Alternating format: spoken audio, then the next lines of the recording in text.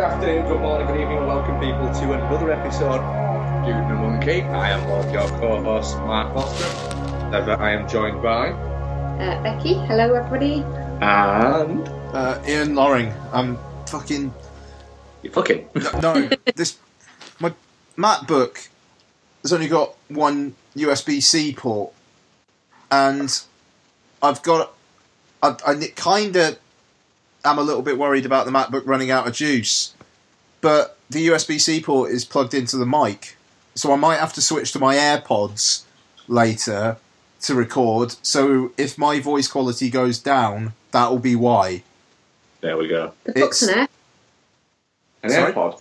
AirPod, the little fingers that you put in your ear. Oh. Yeah.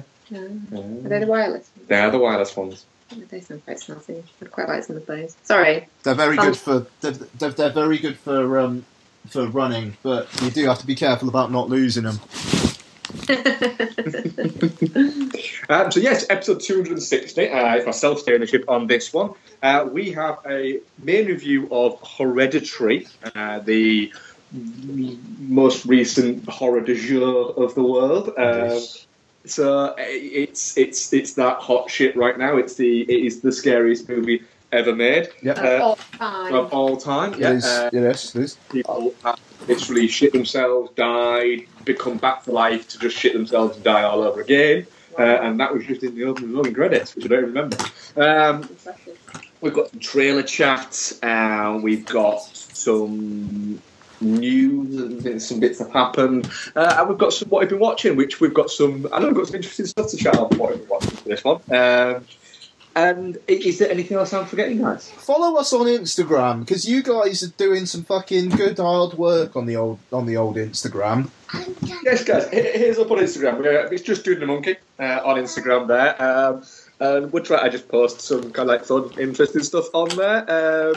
Plus it gives you a little insight into what's going to be appearing on the show. So, I don't know, if you want to watch along every now and again, you can kind of like give you the inspiration to go on there. So, before we get into trailers, we always do like to do news. So today, it's been announced that I think it was today or yesterday, that they're actually going to put the Star Wars stories on hold for the time being and just focus on the next episode and the next trilogy they're going to do. What are your thoughts on that? Isn't it just super sensible? Doesn't that just make sense? It's just like, right, the film about young Han Solo didn't do as well as we thought. So do you know what? The film about fucking Boba Fett, maybe that's not the best idea.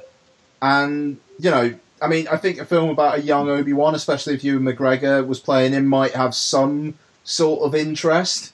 But again, Ewan McGregor's not exactly the hottest shit in the world.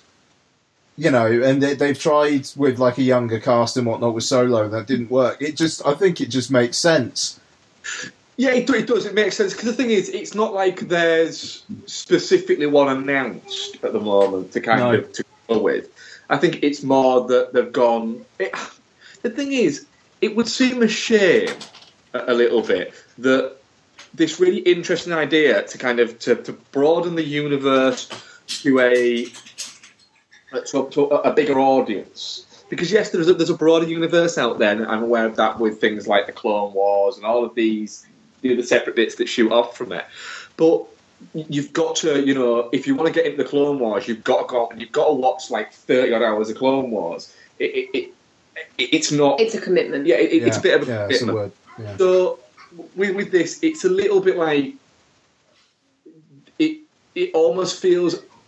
In one way, you can look at it and say, yeah, it's very sensible, and it is very sensible, and I can see it absolutely from that point. But I suppose there's another point to look at it. They've kind of gone, right, well, fuck it. You're all going to bitch and moan about it. We're not going to let you have this. You know, it's Boba Fett movie you wanted. That, fuck it, no.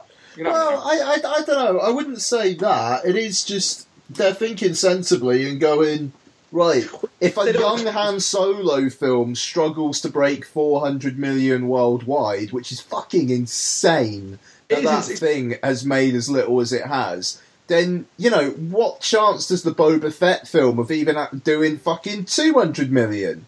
That's not what it's about, though, Ian. It's about art. It's about storytelling. No, well, no, okay. I thought you said the arse.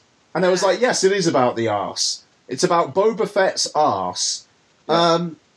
I don't know. It just, yeah. I mean, we've talked Solo quite a bit over the last few weeks. It was a failed fuck up, and that's not the film's fault. No, they no, marketed it's it not. really bad.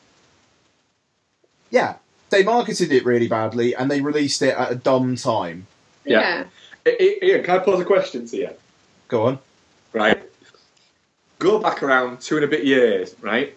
If I'd have said to you 2 and a bit years ago, right, that Deadpool 2 would make almost as much in its, or if not even more, I think maybe, in its opening weekend, in just its opening weekend, than the Han Solo, than the Solo movie would make in what is seeming like it might be its entire fucking run, what would you have said to me? Yeah, I know. I mean, I would have called you an absolute idiot.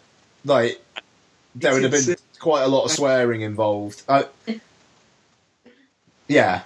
Even though I think the Solo underperformance has rather managed to hide the fact that Deadpool 2's not been doing as well as Deadpool.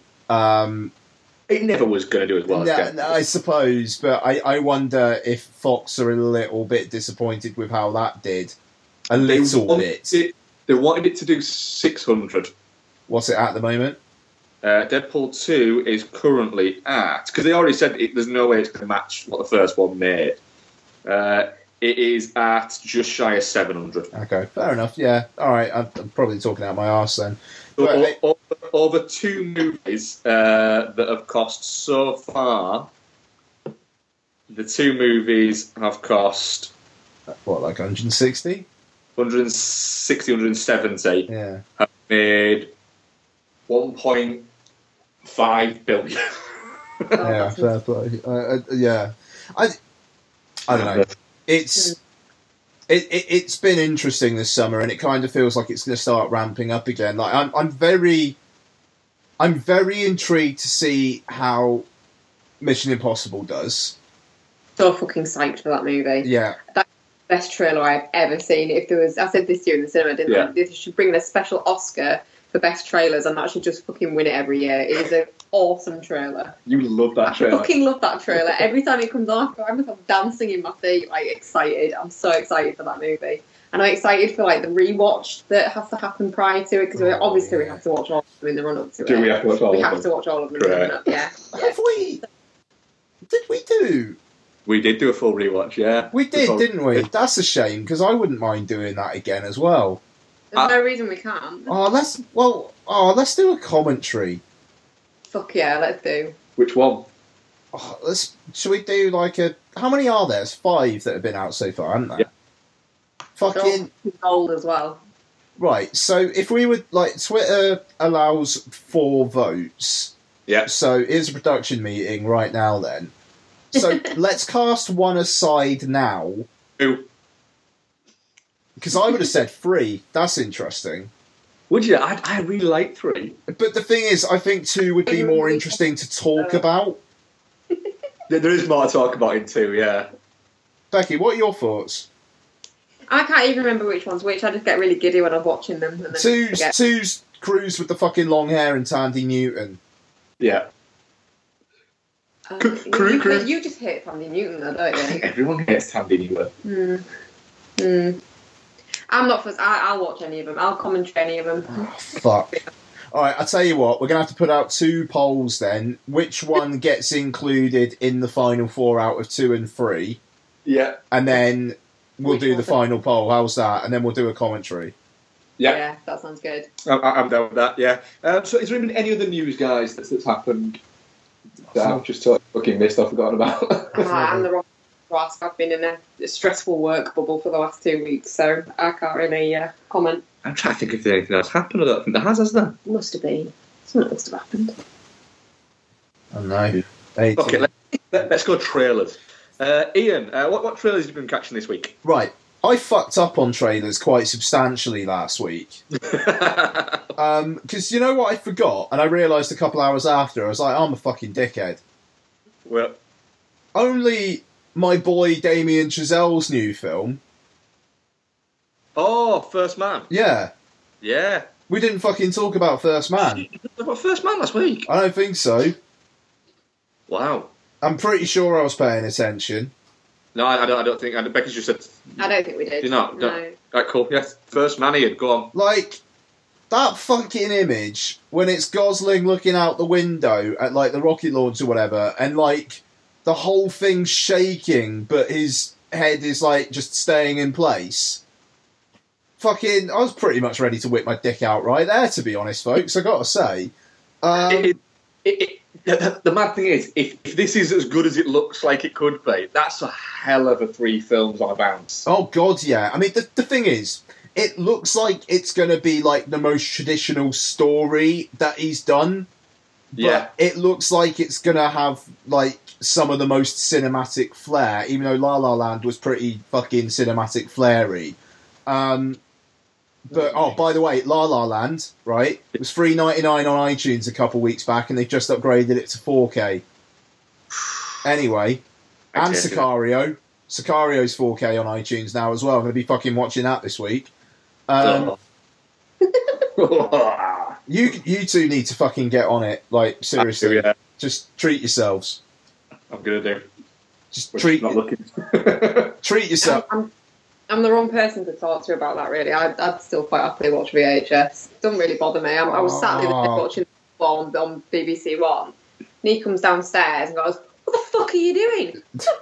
Standard definition, what are you doing?" And changed the channel and told me off for about the next 10 minutes. I think I said, "What the fuck is this bullshit?" Yeah, you did, yeah. I spent, when I first got a Blu-ray player, I spent maybe 25 minutes alternating between, like, the Blu-ray of Wall-E in HD, and then somehow, I can't remember how, but setting it to standard def, and trying to explain to Donna, like, can you see?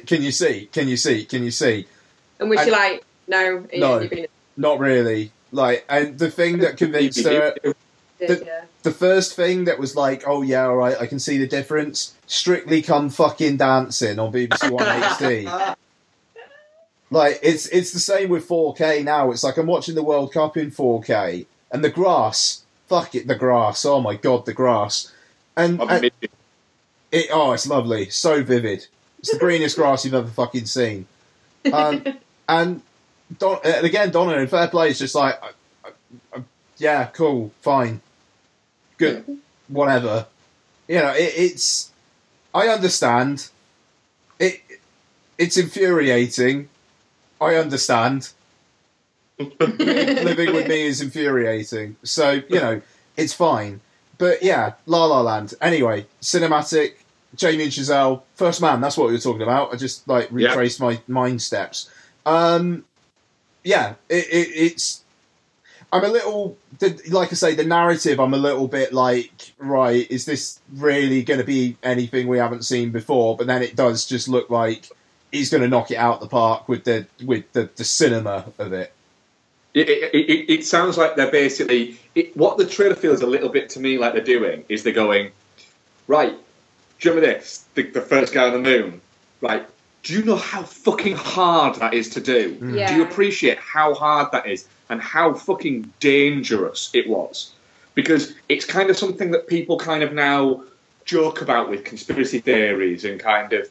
It's kind of, oh yeah, because it happened that long ago, that it is a little bit... Lost its impact. It's lost its impact, and it kind of feels like this movie's going to basically say, look, this is how... These weren't just some random guys that just happened to get picked one day. Oh, anyone want to go to the moon today? Oh yeah, I'm going to put a hand up. You know, these were very intelligent, very focused, incredibly fit people. These were... It's a fucking difficult thing. And I think that it seems like it's going to be that's going to be the crux of it, is rather than any kind of narrative flair, or there's going to be some visual flair there. But I think it's just it's clearly he very much Chazelle seems to do passion projects, and that's quite interesting. I think Neil Armstrong probably had the ability to show facial expression and emotion through those facial expressions, though. So the casting's a bit odd. Maybe. What else have you caught, Ian? Solid. We didn't talk about The Nun last week, did we? Maybe that I think it came out Just after. just after, was it? Yeah, it has been a little while, wasn't it? Okay, yeah. You're- So terrified of this, aren't you?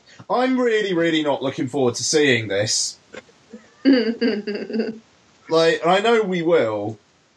There we were. Like, it just I'm not, like, the fucking, there's a scare in this fucking minute and a bit trailer that is better than, slight spoiler alert for kind of thoughts on Hereditary, was better than anything in Hereditary. In terms of jump scares, To be fair, the Dumbo trailer's probably scarier than Hereditary. Oh, yeah. our review's going to be fun. Yeah, I just, there's a scary nun, and it's going to be a lot of jumping out and her in the background, and then you don't know where she is, and then she's going to pop out from somewhere else. But, you know, a horror film with a bunch of jump scares that are really, really good jump scares Yeah. is a solid horror film. Yeah. Absolutely. I mean, people shit all over jump scares and say that it's just lazy. It's a well-done jump scare. It's a beautiful thing. Yeah. If that movie's longer than 104 minutes long, then it's lost me. We'll have to wait and see, won't we? If it's longer than 104 minutes long, it's lost me. I reckon it's going to be lean. I reckon 98. 98 minutes, I reckon. 98. 98 minutes. It's a good shout. It's a good shout. Comes out in September. I'm a little bit sad actually because like Annabelle Conjuring, Annabelle Creation was my birthday film last year. I was kind of hoping that The Nun was going to be my birthday film this year, but never mind. You love your birthday movie, don't you? To be fair, yeah, no, too right, I do. Like, to be fair though, The Meg comes out the Friday beforehand, so my birthday film might just be going to see The Meg again. So, you know, we'll see. Yeah, what do you guys think of this trailer? The Nun. Yeah. I'm all for it. It looks fun. It looks like a movie set in that little universe, and I like that. I like that they've created this separate kind of little franchise bit where within this, where you've got the Conjuring movies and you've got these little offshoot movies. And although I didn't get on with Annabelle, I got on quite well with Annabelle Creation. I've liked the Conjuring movies so far, and it's a character where you can go, yeah, I can see why you picked that character to do an interesting thing.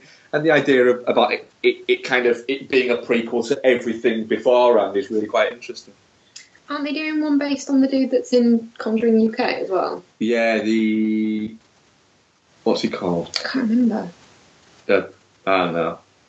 Ferris Wheel Man. The Ferris Wheel Man. What? It's not Ferris Wheel, is it? What is it? I don't. Carousel, is it? He comes out with Carousel. Does he? Yeah. No, sure he does. it's a thing. Oh, no, it's a pushy down fucking thing, isn't it? Goes round and shit. Anyway, that guy.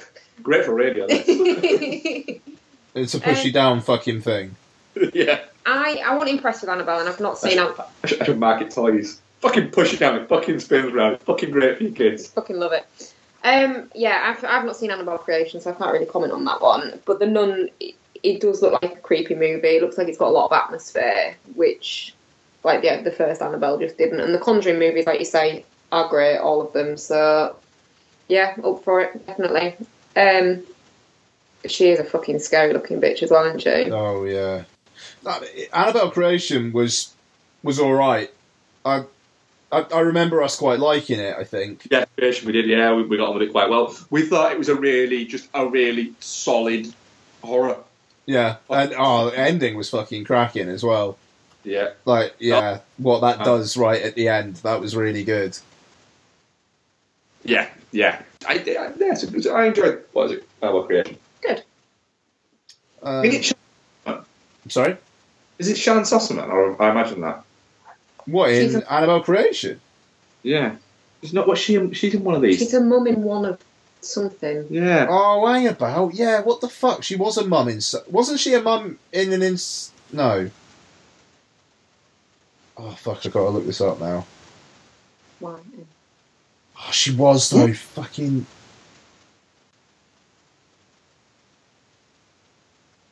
Fuck, what was she? Was it the Sinister sequel? Yeah, she was the mum in Sinister 2. That was it, yeah. Fucking nailed it. Yeah, she's good in that, actually. I like Shannon Soderman in that. Mm. Never seen a film with Shannon Soderman in it that I don't like. Mm. Good in Risk Cutters. Mm. She's good in that other one that we watch all the time. Sin Eater. Yeah. Sin Eater. Anyway, trailers. What else we got? We did Dumbo trailer last week. Unfriended Dark Web, which looks like a film that had nothing to do with Unfriended, and they just stuck the title on there. Yeah, it does. I'll still watch it though. Format looks like it's very similar to Unfriended, and I really, really liked Unfriended. I thought it was a really clever concept. Yeah, it does. It does seem like you'll finish it and go, I kind of wish I'd watched Unfriended again. To be fair, the tagline's fucking amazing as well. What's tagline? Death wants some FaceTime. Nice. That's really good. Fair enough. Actually, you know what? I'm actually on board just on the tagline. Similar one as well, format-wise. Have you seen the trailer for Searching? Searching, yeah. That's interesting, actually. I'm unsure about John Cho being a father to a 16-year-old. Yeah. How old is he, though? Does he just look really young? Yeah, to be fair, like I could potentially be the father of a 16-year-old if I had a kid that young, actually. So yeah, how old is he though? Oh, he's going to be like, fuck you. No, there is no fucking way John Cho is 46 years old. He's 46. You could have a 30-year-old child. Bloody hell. Yeah. To be fair, he doesn't look 46 at all, does he? No, he doesn't. Bloody. Alright, no, alright. Wow. Good for him. 20 years ago, bud. Good for him. Yeah. What's your secret, John Cho? So what do you think of this trailer, guys? I think I can't remember it. it's the one. I know which one it is, I can't remember it. I think it looks really good. I think the fact that it's got that the sort of her just saying her name over and over again throughout it, but then it just shows little scenes from the film. I think it makes the trailer look really interesting, and I think it's going to be one of those kind of everything's not what it seems kind of films, which I like. I like it when things unravel like that. Yeah. Do you reckon there's going to be any like supernaturally kind of stuff? Because that her repeating her name over and over kind of thing is quite like unsettling. And do we think that, or do we think it's just going to be like, did he kill her or not? I don't know. It's difficult to tell. It could be. It could go down that route. I don't know. With them saying about in the trailer about sort of his interaction with her and stuff like that, and him going, I didn't know her at all kind of thing at the end of it, I think it could just be she's got this kind of, they've both got this double life, his with her versus how he presents to the world, and then obviously her private life versus what she presents to her dad. So I think it's going to be that kind of route. What do you think? Yeah, no, oh, sorry, Mark, go on. I can't remember the trailer. You are rubbish. I am rubbish, yeah. But yeah, I agree. Right, what else we got? We've got something else. I know we have. Yeah. The Grinch, which I'm going to have to take lots to. Yeah, you are. Co-directed by Scott Mosier of Kevin Smith's Mate fame, which is really fucking weird. That's mental. I'm pretty sure it's the same one. Hang on. There's not going to be too many Scott Mosiers on IMDb. All filmography. Director. Yeah. It's actually his feature debut as well. That's mental. Yeah, I don't know. It's the Grinch, isn't it?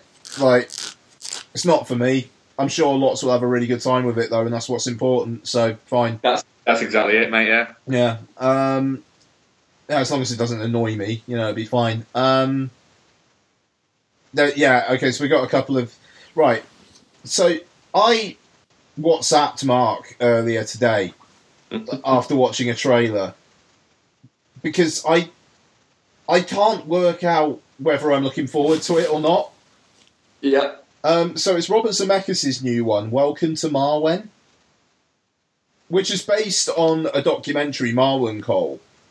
But I'm assuming the guy didn't imagine the toys doing all the stuff that they seem to do in this trailer. No, it does seem to be a bit of a artistic license, yeah. Yeah. The thing is, it's either going to work and it's going to be celebrated for working, or it's going to be fucking awful. Yeah, do you know what I think with it?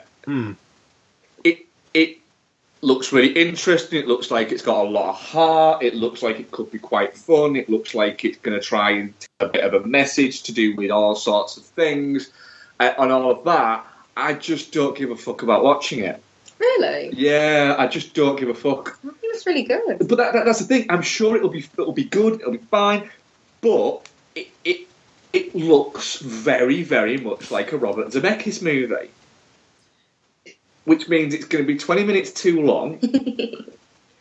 For a large portion of it, you're going to go, "This is a little bit schmaltzy." It's going to make you feel sad, and then something happy is going to happen at the end.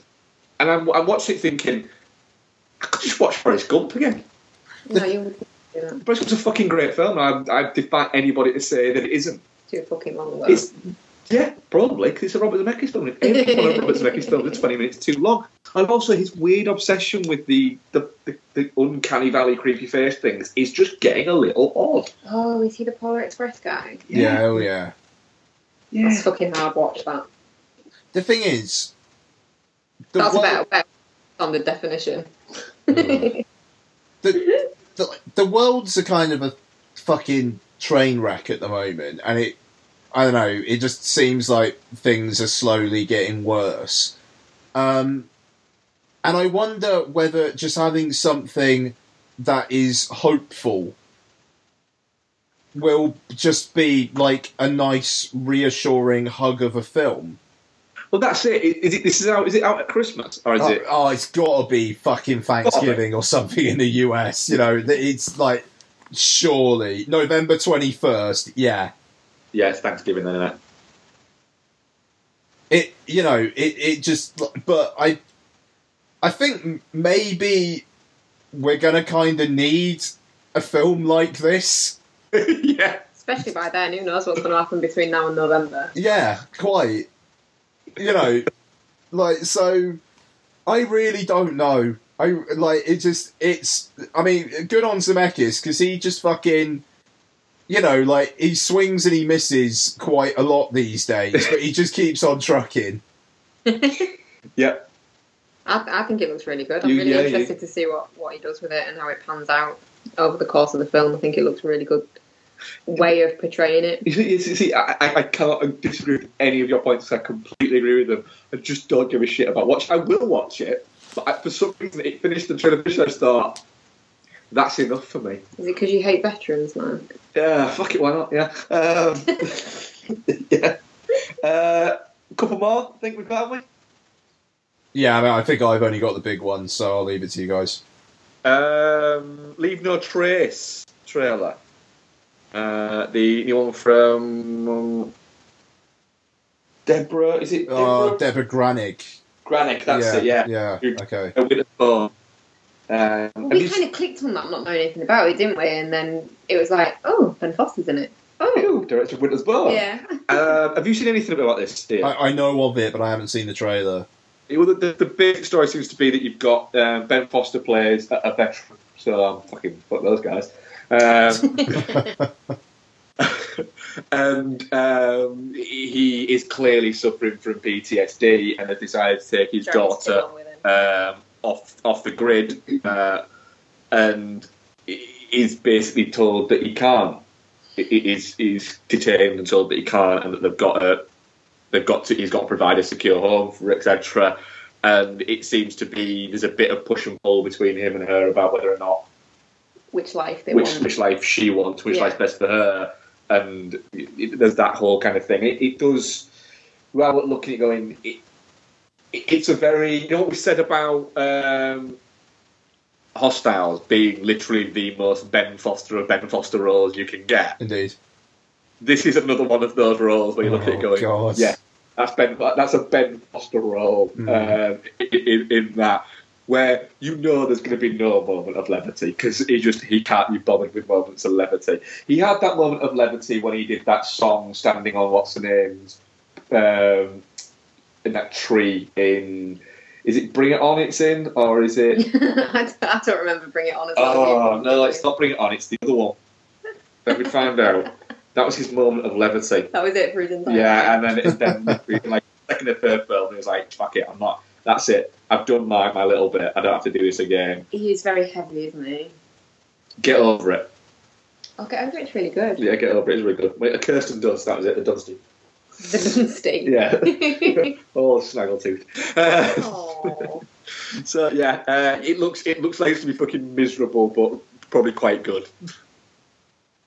Yeah, I'm sure they'll come to like a resolution at some point. I don't think Ben Foster would have signed on if there was a revolution. Do you reckon the last shot is her looking out her window and him just walking off back into the wilderness? A little bit, yeah. As literally there's a big swarm of fucking bears looking at him. Yeah, that's none more Foster, isn't it? Like, fucking hell. That's funny. But bears with knives and fucking forks for some reason. Taking it too far. No, I'm not. You are. If Robert Zemeckis fucking directs it, that's what happened. Oh, you've gone wrong. The biggie. Creed 2. Fuck off. Fucking Drago's fucking sons in it. Yeah, that is good. It's just like, if you didn't know what the plot of the film was, but you knew Rocky, like, that it would be a hell of a way to end that fucking trailer. Like, Yeah. It just... The thing is, because I was reading a thing about it the other day, my son was saying that it's not going to be as good as Creed because you've not got Ryan Coogler's not writing and directing this one. I think he's a producer on it. He's producing, isn't he? Yeah. Yeah, and it's Stephen Cable Jr. who is directing.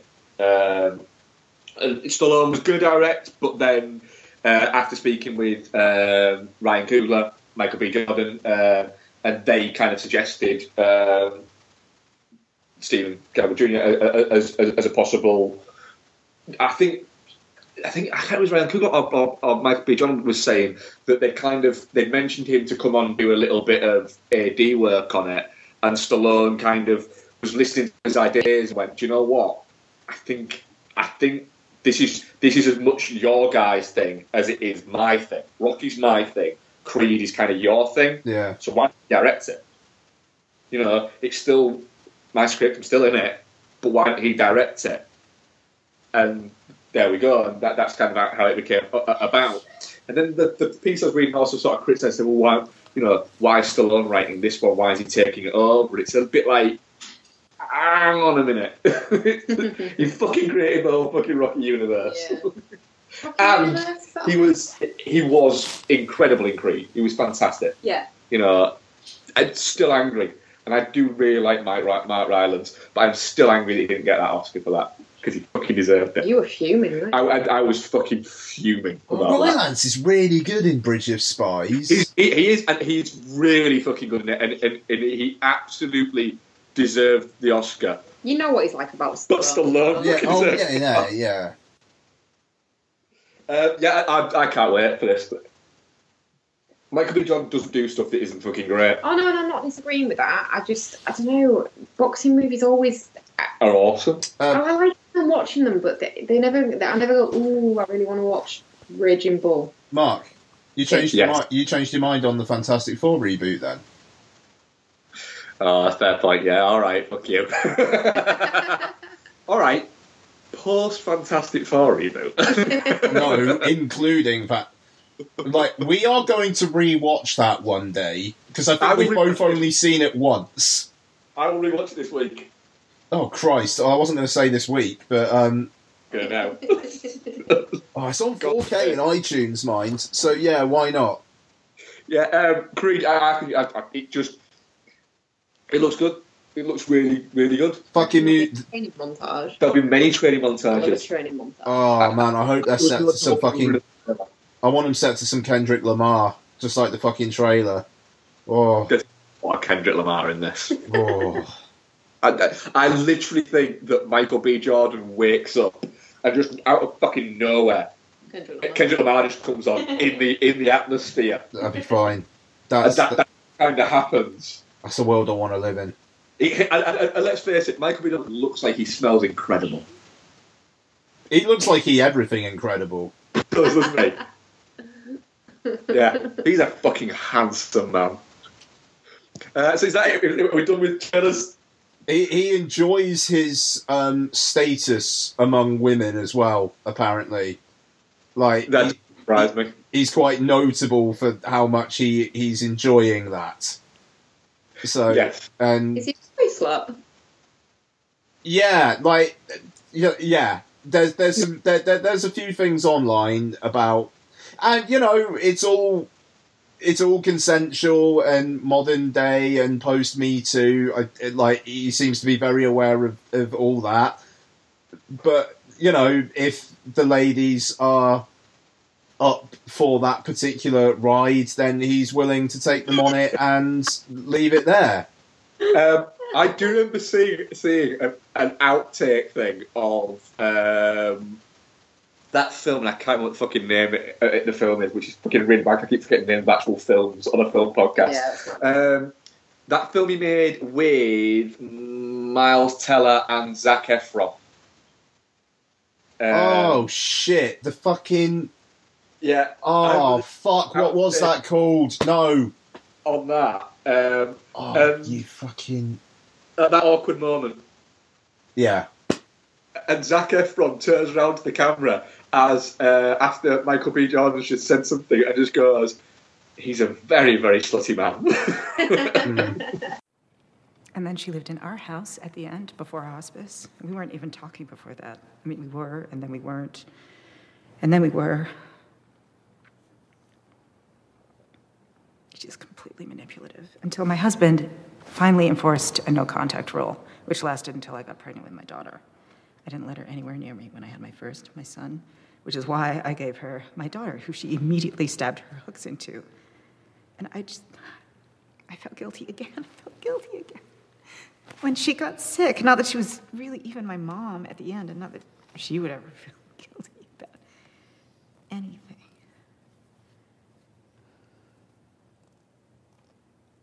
And I just don't want to put any more stress on my family. Hereditary is written and directed by Ari Aster. Not sure what else he's directed. Shorts. He's featured there. Shorts. Well, that's why I don't know anything else he's directed. That'll be why. Stars Toni Collette, Alex Wolff, Millie Shapiro, Anne Dowd, and Gabriel Byrne. I believe his friends call him Gabe. Gabriel Byrne. I'm not friends with him, I don't. Therefore, if you do listen to the show, Gabriel, then hit us up and we can become friends and I start calling you Gabe. Excellent. Thank you. So, yes, Toni Collette plays Annie, an artist who makes miniature little diorama funky fucking things. They are quite cool, actually.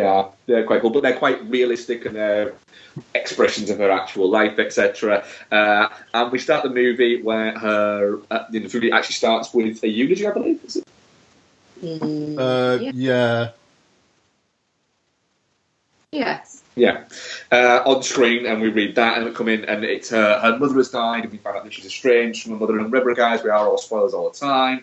And there's some, she was recently unestranged. Recently unestranged, but there's something that's not clearly kind of quite right. And then she's got a 13-year-old daughter that seems a little awkward and odd, and a 16, 17-year-old son who seems to really like his weed. And so she's getting through that grieving process, and we'll get into other moments of grieving process and other processes as we go through. But also I think a very crux thing to say would be that there's a strong history of mental illness within the family. Yes. I think that's you kind of got to lay that down on the line there. So, Becky, what did you think of Hereditary? Oh, don't make me go. I'll let you go first. I enjoyed it more when I came out from the cinema than I did now I look back on it. Does that make sense? Having time to reflect on it. It's just really unsatisfying. It's a really unsatisfying movie. It doesn't. The story of it. If you're making some kind of art house movie, fine, you can get away with having no storyline or untied up threads of story. You can't in a horror movie, and especially with the way that it's been marketed. It just feels really unsatisfying. There's bits that are just kind of left, and there's plot holes in it. Like if you had a daughter, a 13-year-old daughter with a fucking fatal allergy to nuts, you would never let her leave the house with somebody that didn't have an EpiPen on them. You just fucking wouldn't. No, you wouldn't. And the bit about the main problems that I had with like this kind of stuff are real foundation set-up-y type moments. He wouldn't have said that he was going to a fucking barbecue at the school or whatever he was supposed to be, or some kind of party at the school, because there was never any kind of indication that she would have had a problem with him just going to a party with his friends. I believe that's party. Party? Yeah. You know, he just said, "Oh, I'm going to a house party." I like the fact that he's just fine with taking his 13-year-old kid sister along. Well, yeah, that as well. It just fucking wouldn't happen. Yeah. And he'd have an EpiPen and he wouldn't have fucking taken her in the first place. So from there, it just kind of... none of it hangs off those initial points because those initial points are stupid. Cool. Stupid. But there was one bit that I did really like, which you didn't. You weren't that impressed with, were you? Don't get away my feelings yet. You did feeling stealer. Okay, so just sort of... The acting in it was great, the performances were great, and it looked really nice. There was some really nice shots. I just think the story doesn't stand up. So as a piece of cinematic viewing to watch, as just to look at, it's great. As a film, it didn't work for me. But the shot that I really liked was the one where he's in the foreground, where she's gone a bit like wrong, and he's in the foreground, and then it focuses back, and this blur that's been in the corner of the room above him, it's her up in the fucking corner of the room. Shit myself. It was horrible, that bit. The Nun's going to be full of stuff like that. Yeah, absolutely. Ian, what were your feelings on it? Yeah, I mean, I thought it was fine. You know, I wasn't going in thinking, all right, then impress me. Yeah, it just like, you read all the reviews about it, fucking, like the editor of Empire saying, I might be paraphrasing slightly, but it was like, for everybody going to see Hereditary tonight, may God be with you. It's just, fine, okay, fair enough, it's impressing a lot of people. I think the moments of real horror are pretty fucking well done. The entire sequence where the lad gets her killed, and then that whole build of him going to bed, and then in bed, and then Tony Collette saying, I'm going out to get some balsa wood, and like that whole, and then just like ending with the reveal of the head. That was fucking, like, because I didn't know that's where this film was going either. No, because the trailer doesn't give away that she's not in the whole of it, like, at all. You don't get the sort of feeling from the trailer that she isn't there for the duration, and the fact that she's killed off so early. Exactly. It's shocking. Yeah, that's what I mean. There's some bits of it that are fantastically well done, and that is one of them. No, quite, yeah. And I mean, like you say, it's really good looking. There's some really interesting shots.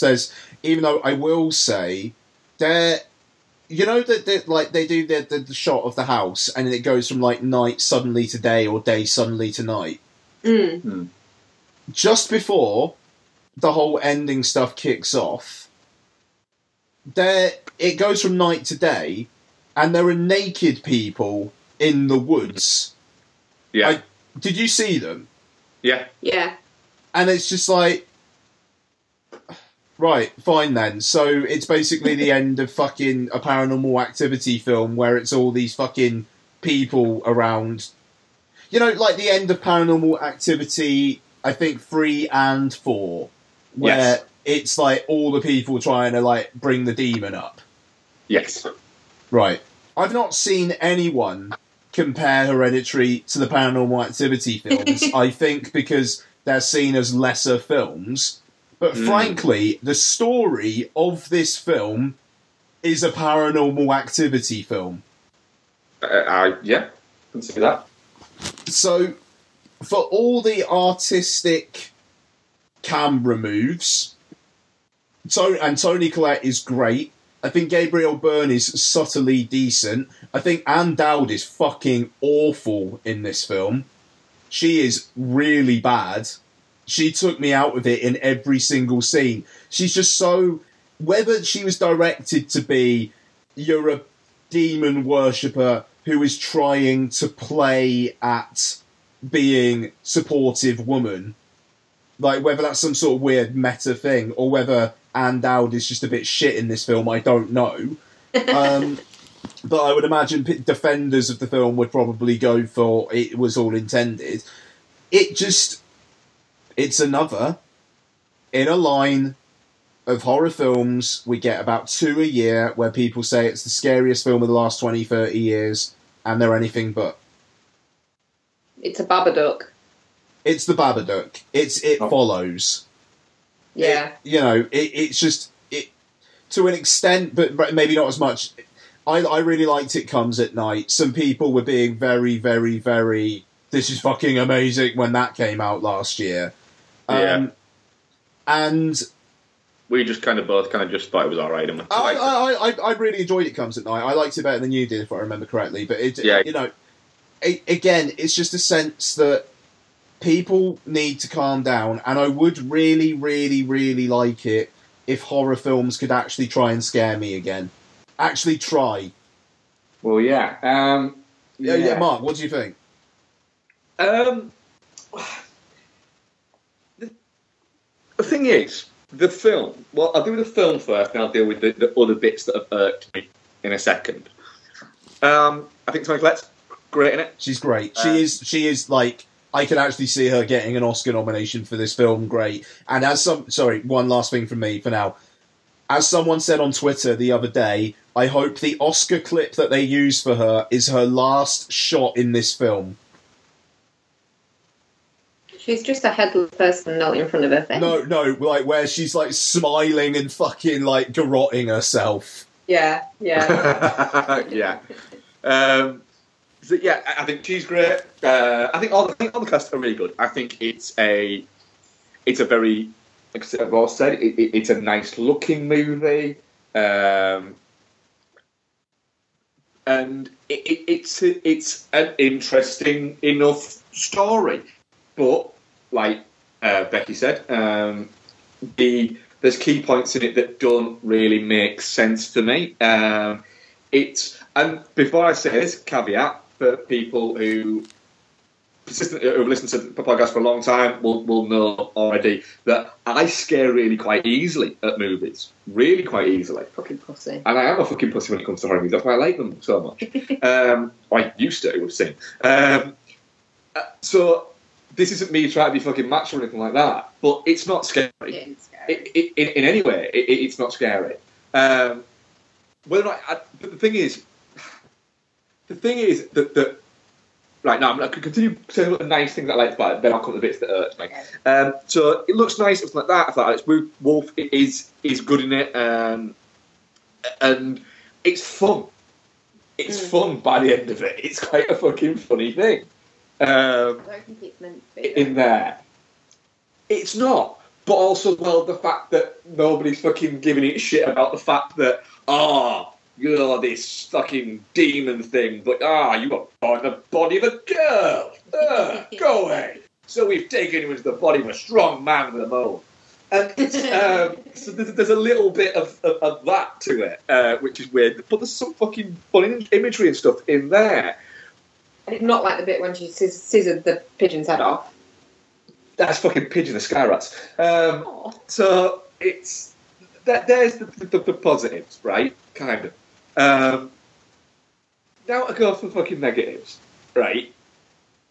So for a start off, it's not scary.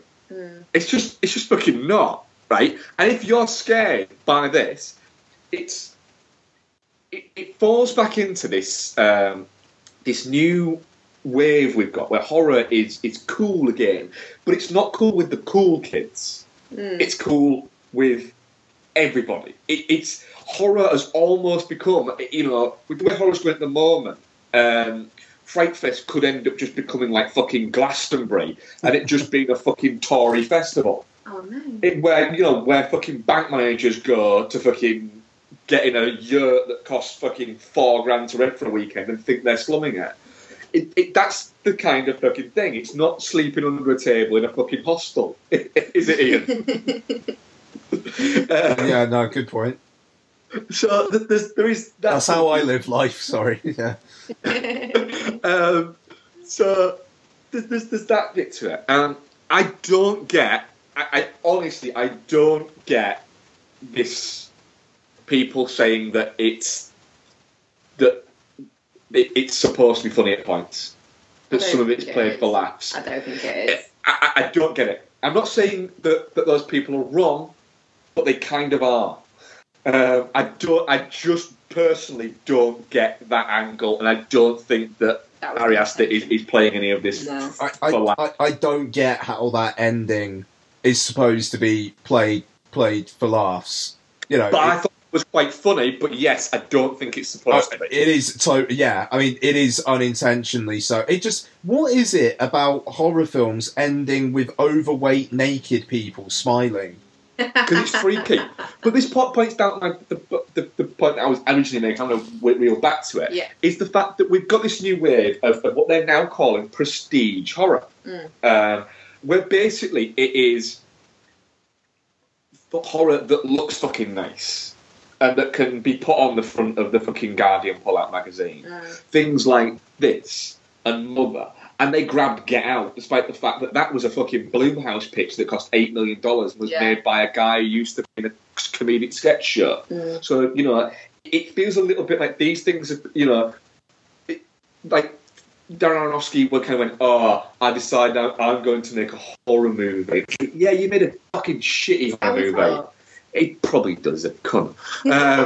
And, you know, and then there's all these interesting things in it. Where they go, oh, look at that shot, isn't that shot amazing? It's like, yeah, it was fucking great when I saw it. I was saying this the other day, it was great when I saw it in Wrong Turn 3 that nobody fucking saw. Oh, and, you know, that shot that you said that you really liked of her in the background in the fucking, in the corner of the thing. It's like, that's great, oh, it was fantastic. Yeah, it was brilliant when it was in the last fucking Exorcism 8 years ago. It's kind of like, they're being given too much. They've been given credit for harvesting other people's work. For harvesting fucking straight to fucking shitty DVD horror things, but just making them look a little bit nicer. And I don't think it's even that. I think it's the names that are involved. You know, we're going through this purple patch for horror at the moment where there's some really fucking great horror that's come out over the last few years. Because it's making money. And the ones that have got the attention are shite like this. That's it. I don't think it's shit. We'll get to that. We'll get to that. But it's the noise around it that's irked me. Yeah, it's rather than the film. I was fine with the film. I actually quite enjoyed the film while I was watching it. It's just the noise around it when people are going, like you said, Ian, wish me luck, and I'm going to see Hereditary again. I could go through this, and I'm watching going, get a fucking grip. What? Have I watched a different movie? Yeah. You know, I just... One thing that really made me angry, and it does make me angry because it's lazy storytelling, is the fact that there's not really anything about...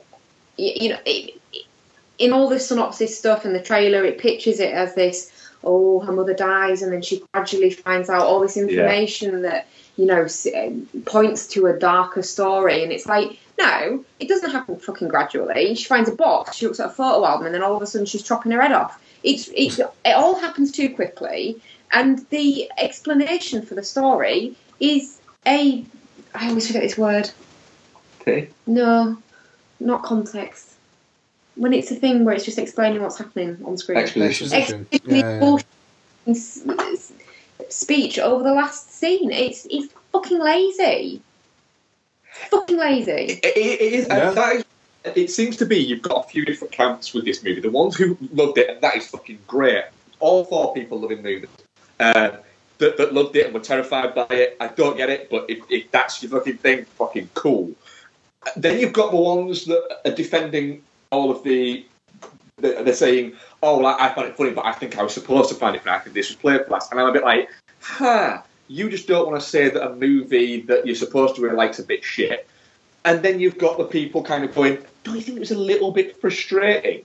And then you're getting shut down by all these people for saying it felt a little bit like, that's not the movie that I've got. And then you get, well then that's your own fault for on the marketing. I mean, well, that's the point. I mean, to be fair, I've had less people at me than I did with It Follows. It's a little bit like, that's fine, and I can see your point of a movie. Movie marketing doesn't have to tell you what's happening; it has to get you to go and watch it, and that's fine. Yeah, but then you end up in there with false expectations. But in the same way as if you went to watch The Road and came out of it and said that was an action movie, why did they pitch it as an action movie? You're perfectly entitled to say that because the marketing pitched it as an action movie, and there's no action, there's just misery in that movie. Right? It's very good, but it's fucking horrible. But that's the difference. That wasn't the movie you were expecting, but you came out and went, do you know what? It wasn't an action movie like I was expecting, but it was really fucking good. With this one, you go into it and you come out and you go, do you know what? That wasn't the movie that I was expecting, and honestly, it was a little bit shit. But I like the fact that it was some kind of weird sex demon. No. I was fine with that. Yeah, but build to that. Don't just go, oh, fuck it, she's a demon worshipper. I got to side with Becky there. Like the reveal, I found the third act really disappointing. The fact that it's building up. I agree with the third act, but I liked the reveal. But it's building up all this stuff, and it is like, okay, where exactly is this going? And then it's just like they're trying to possess the kid and they're trying to birth a demon. Oh, great! Do you know why I like the reveal? Why, I think I know why I like it. Is it because of all the fat old naked people? No, it's not because of all the fat old naked people. Although, yes, it is. Do you know what I like about it? I like the fact that it's built all up and it goes and then it goes dun dun dun dun dun dun dun dun dun dun dun, and it goes fucking treehouse fucking crown. And then I thought, this is brilliant. This is such a fucking letdown that it's going to take years for people to admit that it was a fucking letdown. And I like that. I like the fact that people are going to fucking tie themselves in knots trying to go on about how fucking great this is. So when it's just not. Oh, I've got another thing that annoyed me. Right, this movie, right, Toni Collette, unarguably great in it, fine.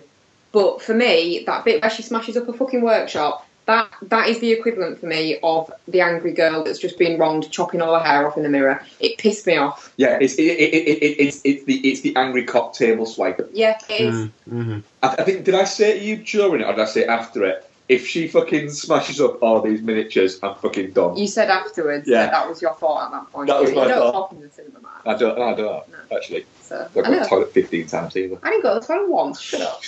So, yeah. That was annoying. So any other thoughts on Hereditary, or are we doing I just think it's interesting that Becky and I are saying that like the ending was underwhelming, and you're saying I don't agree, and then it turns out that it was basically you just like the fact that it was underwhelming. Yeah. He fucking loves, Yeah. Like, I don't know, I just thought that was quite funny. It made me smile. So what are you, Ian, what are you in terms of shit, definite shit? I mean, that one sequence early on, Toni Collette and... Excuse me. Let's go sneeze. Sorry about that. Thank you. And just generally kind of like the style of the film. And, you know, in parts of it, the mood as well. I would say definitely not shit. I will say that. I don't think it's as much of a disappointment as a lot of these kind of hyped up horror films have been of late. I'll never watch it again. And not because I'm too freaked out to watch it. It's just like, I can't imagine spending another 2 hours, 10 minutes or so watching it. But if Toni Collette gets an Oscar nomination, I'm not going to fucking begrudge that. As long as that is the only Oscar nomination this film does get. X. Do you know what? I really want to say shit because the storyline and that lazy ending really pissed me off. But certain elements of it, the performances, the look of it, like you say, in the mood of it at points, it's touching cloth, I would say, for me. Oh, yeah? Yeah. Yeah. It's definitely not shit. Because it is a bit shit. Yeah. So you know where I'm going? Where are you going? You're going shit? No? Oh, you're going Geostorm. I'm going Geostorm. Okay, wow. Geostorm for me. Because do you know what? I will watch it again. Will you? Yeah, because I thought it was funny, but not in a... I think it's supposed to be funny, and not even like some of the moments that people are saying is funny. That are funny. It just...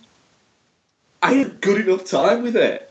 And I think going into it now, knowing what I know and knowing the film it is, and there is great mood and great atmosphere in it, and I didn't say that, but there is a lot of mood and atmosphere. Great. I think Gabriel Byrne's great in it, and the bit where he bursts into fucking flames is brilliant.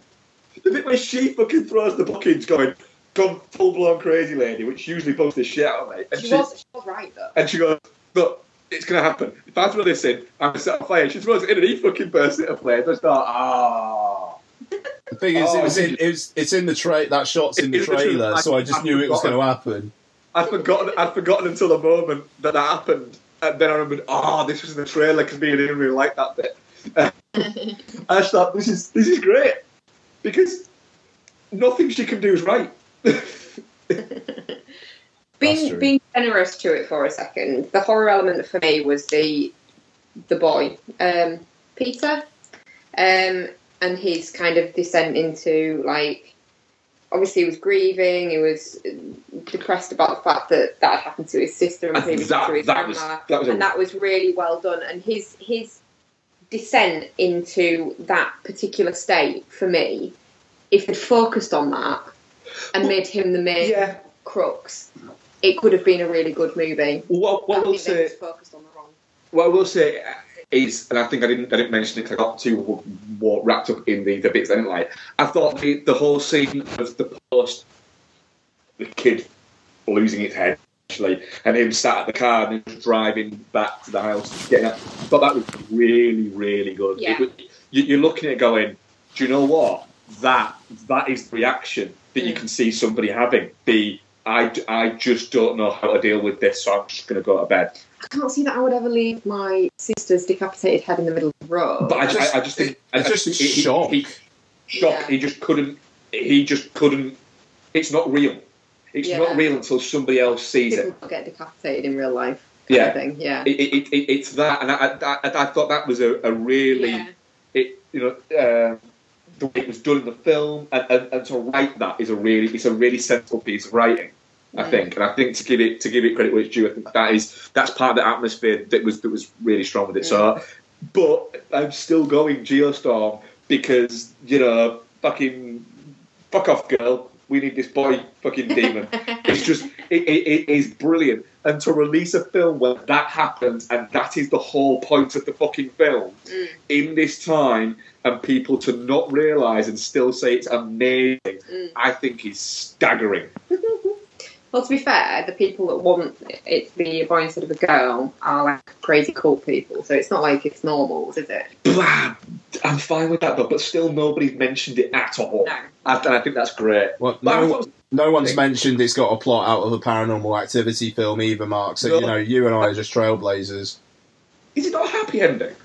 Well, not really. I thought it was quite a happy ending. Well, most of the people in that room seem pretty happy. That's it. Well, yeah, it depends on whose point of view you're looking at it from, I guess. I'm fine with that. Yeah? Yeah. Okay. All right, what have you been watching this week? That treehouse was quite large at the end, wasn't it? There was quite a lot of people in there. Really expensive treehouse. What did he do?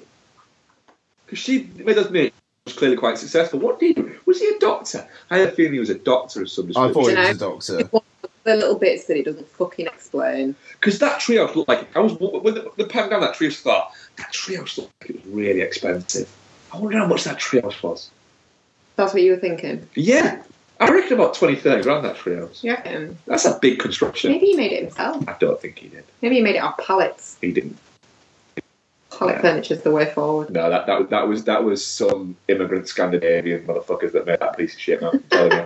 It wasn't a piece of shit. It was Solid. Not like a piece of shit, like fucking that's a wonderful piece of shit, that is. I don't think that's a phrase people use. I'm bringing it in. Yeah. Yeah, can make that happen. Yeah. Pioneering that motherfucking So shit. try and make it happen. I'm going to make it happen. Anyway, what have we been watching here?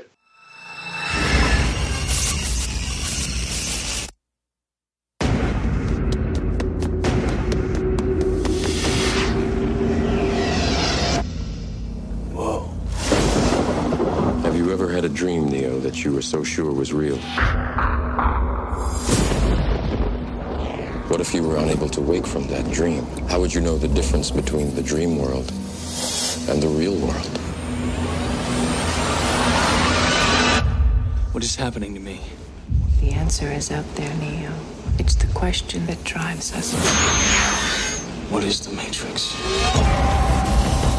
The Matrix is the world that has been pulled over your eyes to blind you from the truth. What truth? They're watching you, Neo. Human beings are a disease. You are a cancer of this planet. And we are the cure. Get me the hell out of here! Welcome to the real world.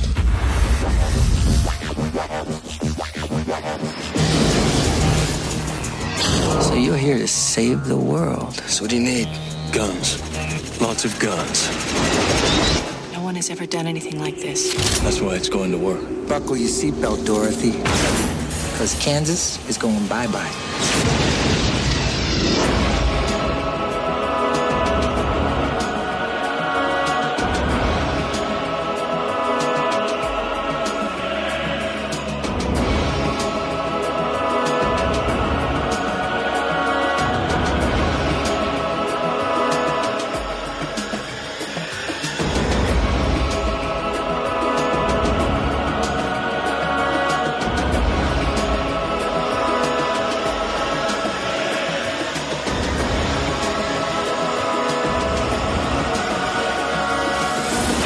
Unfortunately, no one can be told what the Matrix is.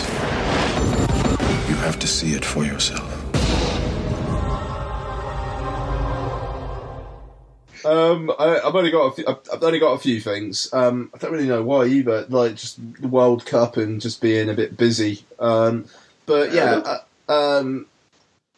took Lottie to see something, The Little Vampire, which was meh. I think it was a U, but it was actually kind of intense. Like she got kind of freaked out a couple of times. But animated film, it was like it cost like £2.50 each at View on Saturday, so it got her out of the house. And in a dark room. So well done, parent of the year. Well done, me. So a couple of things I did want to talk about. On Netflix, Rennie Harlin's Mindhunters. Yes. Yeah. I'd seen Mindhunters before, and I just thought, you know what? I think I have to watch this again. So for those who haven't seen it, it was a film that, if I remember correctly, was on the shelf for fucking ages. Yeah. And like it came out and did nothing. So you've got it's basically a bunch of FBI like trainee profilers who are sent to an island by their instructor, played by Val Kilmer, to basically try to solve like a hypothetical case. And do you know what? One of the profilers is a killer. Yeah. Now, Christian Slater is in this, playing a student of Val Kilmer's. And they can't be that much different in terms of age. No. So that was a bit weird. There's... Is it Val Kilmer or regular Val Kilmer? It's regular kind of Val Kilmer. Yeah, it's like Val Kilmer on his way to not being regular Val Kilmer, I would say. Chubby Val Kilmer. Sorry? Chubby Val Kilmer. He's got a bit of jowliness going on, I'd say, yeah. It's a fucking weird cast, this. LL Cool J, Johnny Lee Miller, Clifton Collins Jr., Val Kilmer, Christian Slater, others. And it's just this, like, shitty, Bobbinsy serial killer thriller thing, where it just seems to make everything up as it goes along, and at the end goes, and the killer is that one. But it's got some impressive deaths in it. Like, the first death in this film is quite the practical effect. It's really, really good.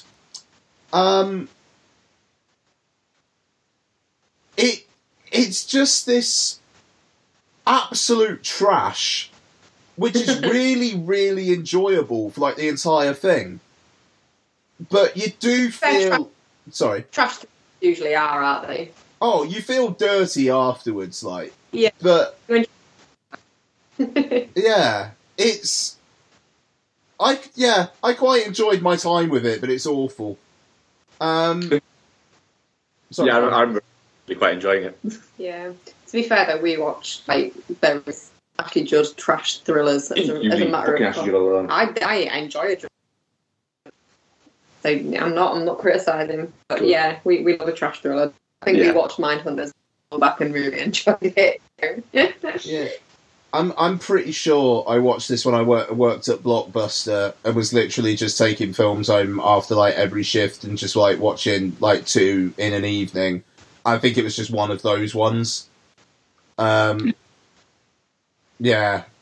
Mindhunters. It's on Netflix. It's if you haven't seen it, you know, and you like your shitty serial killer thriller type things, but with an extra element of like nasty fun to it, it's worth a go. And last one I'll talk about, a film that has been not much discussed on the show, which, considering its cultural impact, is kind of surprising, but The Matrix. Have ever discussed it on the show, Mike? No, I don't think we have. So it's 4K on iTunes, and it was like $5.99 a couple weeks back. It was like, yeah, all right then, why not? It's fucking loaded as well. Like, there's 4 commentaries and a bunch of making of stuff. Yeah, they did shitloads of behind the scenes stuff on that. Yeah, I think it's like porting over the extras from the old Ultimate Matrix Collection DVD set from back in the day. So yeah, there's all sorts of shit. And it looks pretty nice in 4K as well. Grain's pretty good. The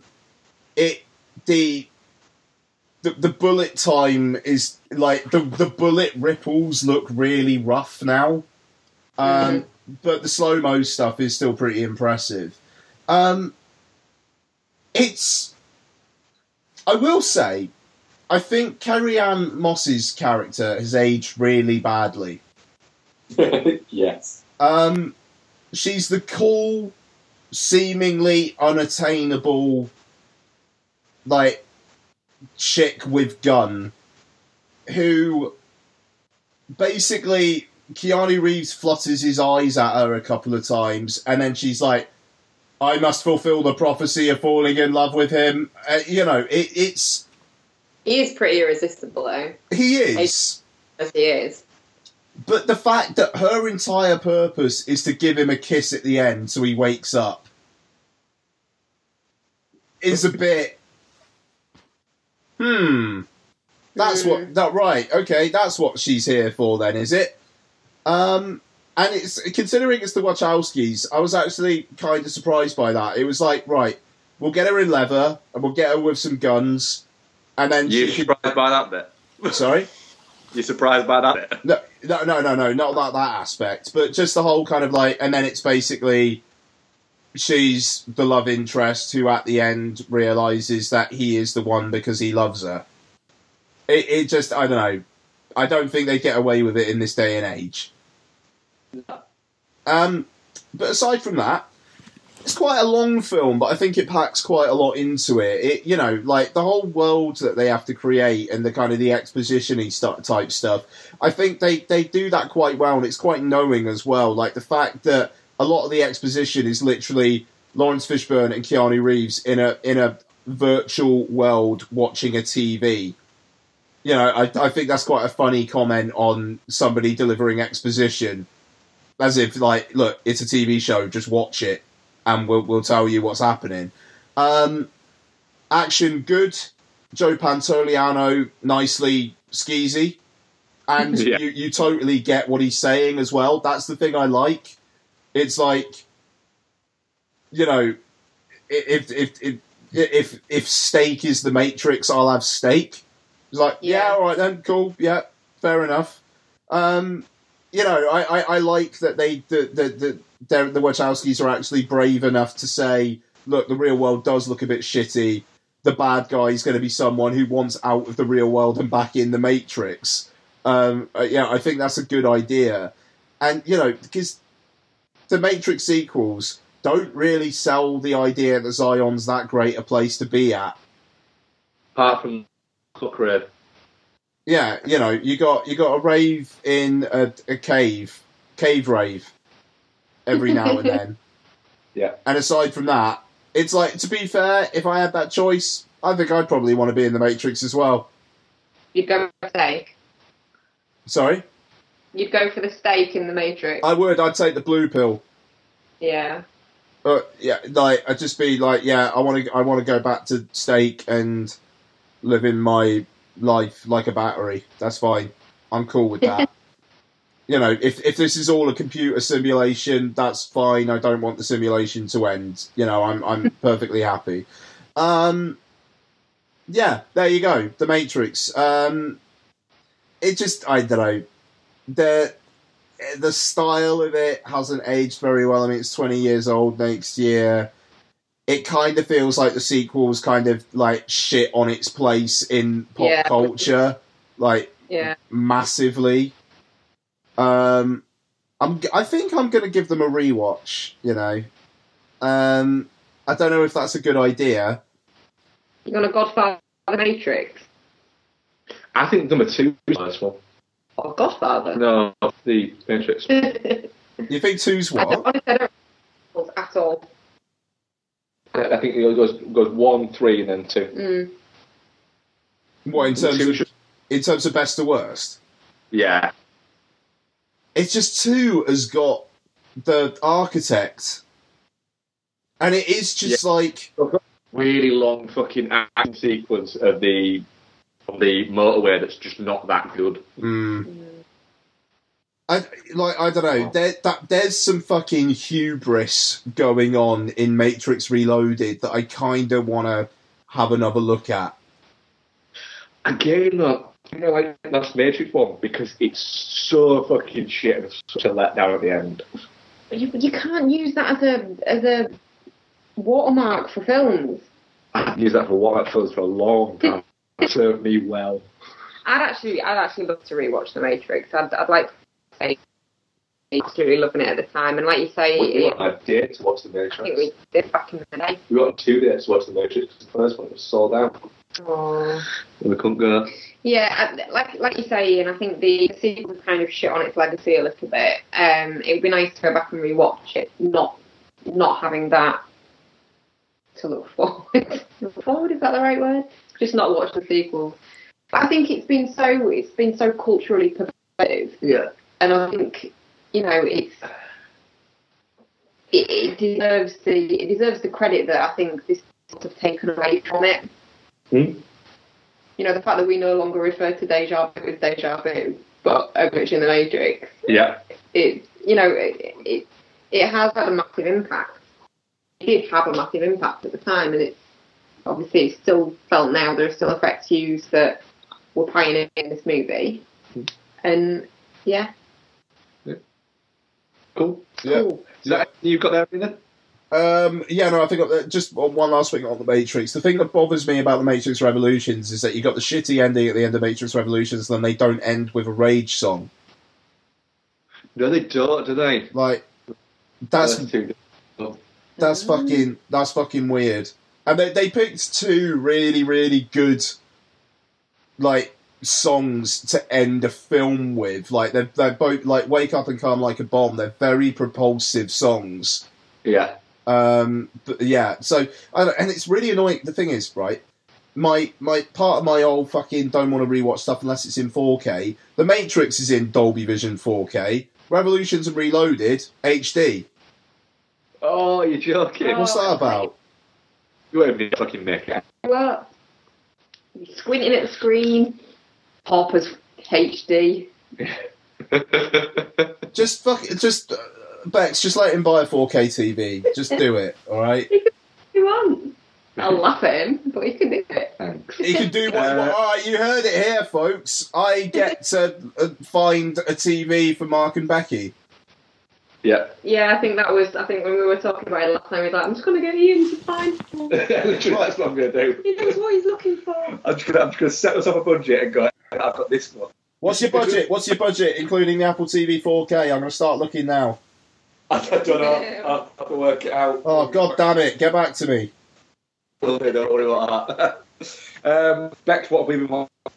Have you watched anything without this one? I don't think I have, no. All my time has been spent playing Resident Evil. Yes, you have been playing Resident Evil 7, haven't you? Well, fucking good. Christ. So go on then, Bex. Group is fan. Okay, so... Okay, we'll do Zack and Miri first. Yeah, so we watched Zack and Miri make a porno. Yeah, I've not seen it before. I've always kind of avoided it because I think I got it muddled up with something else. I think maybe the awful one where they go chasing around to get a sex tape back. Which was that? Road Trip. No. Sex tape. That is one that's sex tape back. Yeah. Road Trip. Sex tape. Sex tape. Sex tape? Yeah. Alright, cool. I think I had that in my brain. Yeah. Somehow. and just didn't want to watch it on that basis. And I'm not a huge fan of... what's his face? Seth Rogen. And yeah, you tricked me into watching a Kevin Smith film. You like most Kevin Smith films you watch? That one with that girl with the horrible voice. Yeah, you don't actually like most Kevin Smith films you watch. That's a fucking lie. I like Clerks. And Clerks too. Anyway. That's probably about it. Anyway, so Mark tricked me into watching a Kevin Smith film by not telling me it was a Smith film. And this is a really Kevin Smith film. Yeah, I was looking at it and going, I recognise that guy. Oh.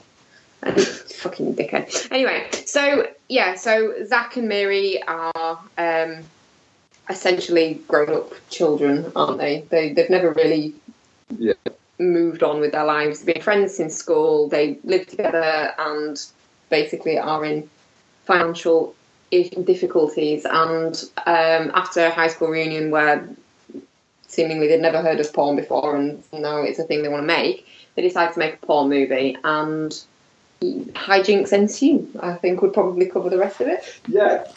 What did you think of your initial watch with them, Bex?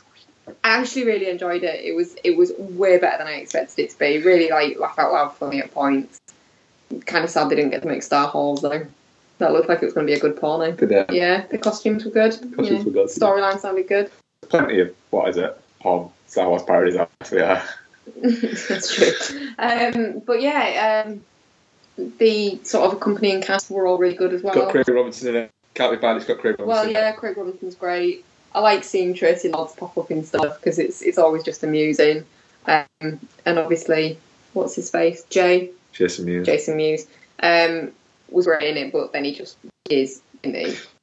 He's got a good on-screen charisma. He's good on-screen charisma if he's in a Kevin Smith movie. You put him in anything else, and he literally is. You look at it and go, he does occasionally, but it's not good. No, Kevin Smith knows how to wrangle quite well.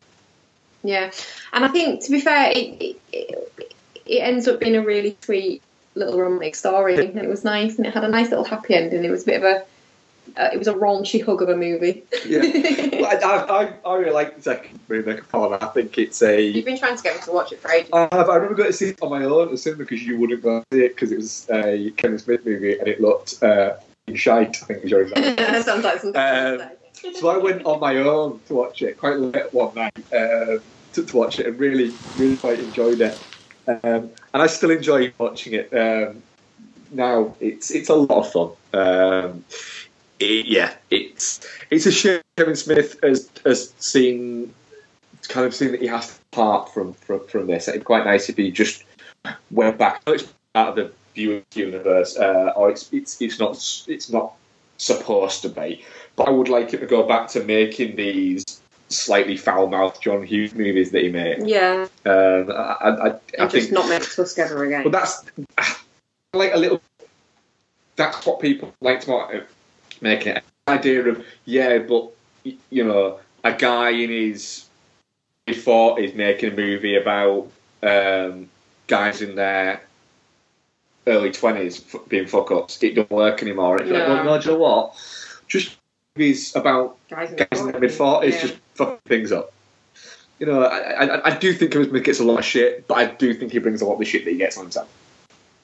What was that other one that he did that was like complete? Red State. I really liked that. I want to rewatch that. Do you want to do another one, Rick? You can do one. I'll do one. All right then. Can I do Taken of Pelham 1, 2, 3? You can do whatever you like. Thank you. So we think we saw this from the podcast.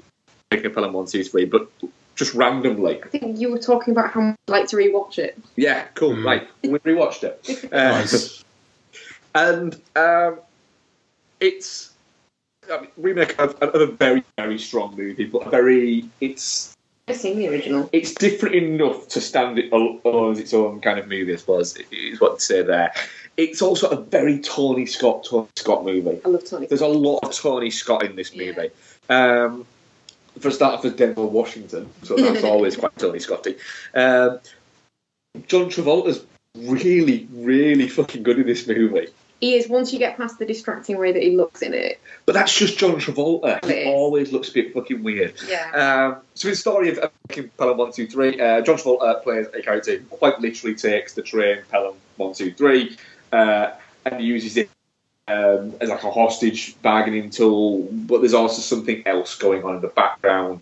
Denzel Washington is the controller in the tower, I suppose it will be. Control room?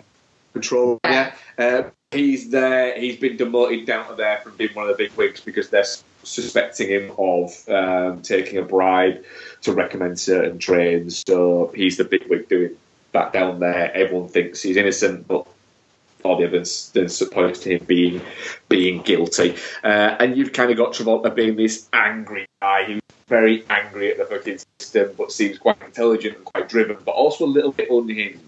With it, and it's standard Travolta. It's bad, but that's the weird thing is when Travolta is bad, he's really fucking bad. Yeah, when he's busy. But when he's good, you're watching him. For instance, it was when we watched Swordfish the week. That's where we got it from. So when he's bad, he's Swordfish, and he's with soul patch and that fucking odd hair, or he's the Punisher. He's in that where he's still ridiculously entertaining. But shit. But then in this, he's a baddie in the Punisher, isn't he? Yeah, in this, he's a bad guy, but he's really fucking charismatic, and he gets to say the line I know Ian is itching to say right now. Do it, Ian. Oh no, I couldn't do justice to it. And so there's that, and there's all this preposterousness within his character, but there's these great moments, and then you get the end scene and his end scene with Denzel Washington, where they're on the bridge. Denzel Washington is basically just shouting at those guys to come and help him because he doesn't want to shoot him. And Travolta saying, "You're going to have to fucking shoot me because I ain't going to fucking prison." And then he goes going, and Denzel Washington has to shoot him, and he shoots him, and you get that. There's a little break, and then Travolta just couldn't. All spoilers all the time, but it's a movie that's nearly 10 fucking years old. So you should have watched it by now. And Travolta just looks at him and just says, "You're my goddamn hero," and then fucking dies.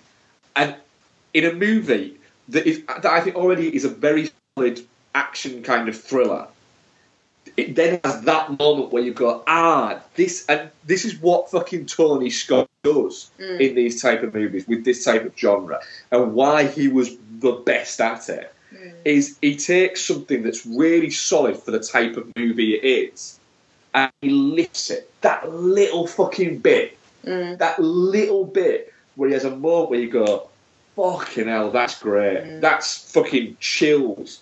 And that moment where he delivers that line is what made him so fucking good at these high octane thrillers. Yeah. And it's what you've got somebody like Anton Fuqua, who's making like the Equalizer movies and things like that. He doesn't quite have that. He doesn't have that fucking punch. Whereas somebody, got Denzel. But he has Denzel, and you know his mentor was Tony Scott. He doesn't quite seem to have that punch. Whereas if you take somebody like Joe Carnahan, for instance, another one of someone who's by Tony Scott, Carnahan has that fucking punch that he can develop within a movie. We've seen it in movies like fucking A-Team has a punch like that in it. It's fun, it's something like that, but it has a fucking punch. And it's Smoking Ace is a punch in it. The entirety of The Grey is a punch. But yeah, I think I messaged Ian after I watched it saying that I think Taking of Pelham 123 might be my favourite Tony Scott movie. That's a fucking cool. That is cool. And it is, and that's above Last Boy Scout, which I think is incredible. Which again, Last Boy Scout has punch in it. Yeah. And I just it makes me look at it. I fucking miss Tony Scott movies. Yeah. I really miss Tony Scott movies. We should do a Scott-a-thon. I would fucking I'd happily just watch loads of Tony Scott movies. That's fine. Because we have to come up with a better name for it. Scott off, fuckhead. I don't know. You're not calling it Scott off, okay? Nice. We'll work on that. So Bex, did you enjoy Taking Pelham 123 as much as I did? Yeah, do you know what? It's a great movie. I think I always forget until I'm actually watching it how good it is. It is really gripping. I love the fact that there's no redemption arc for Travolta's character. Yeah. He dies completely not regretting what he's done. He's fine with it, and everyone pays their debt. But I do get the feeling that he was glad he was killed by somebody that he kind of admired. Yeah, absolutely. In a way. But yeah, I mean, and the two central performances are just absolutely rock solid, aren't they? Denzel Washington's fantastic in pretty much everything. And Travolta, hit and miss though he is, this is a hit. So yeah, it's brilliant. And I always, whenever you suggest that, maybe. And then when we watch it, I always really enjoy it. So yeah. Go on. We've got two more to do. You pick one. Okay, I'll do this one because you're really excited about that one. Yeah. So we also watched Non-Stop with Liam Neeson, which is a film where he is playing a USM and he's got his pre-existing issues, but he's doing his job and collecting his paycheck. Basically, he goes on a flight and then starts to get messages from somebody who is clearly on the plane because they say things that they're seeing him do and stuff like that, and he's trying to work out who it is. They're threatening to kill somebody every 20 minutes if $150 million isn't transferred into a specified bank account. As it progresses, all the evidence points to him being the hijacker that is essentially being set up. The bank that they've given them is in his name. He ends up having to kill somebody after the 20 minutes because they pull a gun on him, and it all starts to look like it's him. To the outside world, it looks like it's him that's hijacking the plane, and yeah, and things just kind of unravel from there, don't they? Yeah. It turns out that it's actually somebody trying to shock the American public into rallying for better security measures, I guess, which is a really kind of boring motivation. Yeah. Because But 9/11. but there's a cool bit where there's a gun in kind of like with zero gravity and Neeson catches it and shoots him in the That's head. really good. Yeah, there's a bit where the plane goes down and the gravity is not there and the gun's floating and he grabs it and shoots. That's really cool. Yeah. Yeah. Literally, that is the movie. Yeah. Blah blah blah blah blah. Isn't Julianne Moore's hair fantastic? Ooh, it is. Shoot, bang, dead. I didn't hate it though.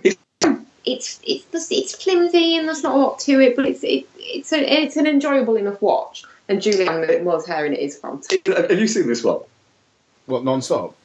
Yeah. Yeah. Yeah, it's basically just the commuter on a plane, isn't it? Yeah, totally it is. And it's the same director and the same star. Cool. So yeah, that was it. Non-stop. It's fine. It's fine. And then the final. We watched 68 Kill. Ian, have you seen 68 Kill yet? No. I'm intrigued because I know you were talking on Twitter about it with someone, weren't you? Yeah. Yeah. Yes, I was. So, 68 Kill, directed by Hager, stars Matthew Gray, Anna Lynn McCord, and some girl from, I'm told, 13 Reasons Why. Yes, is that correct? Yes. Yes, cool. Right. So,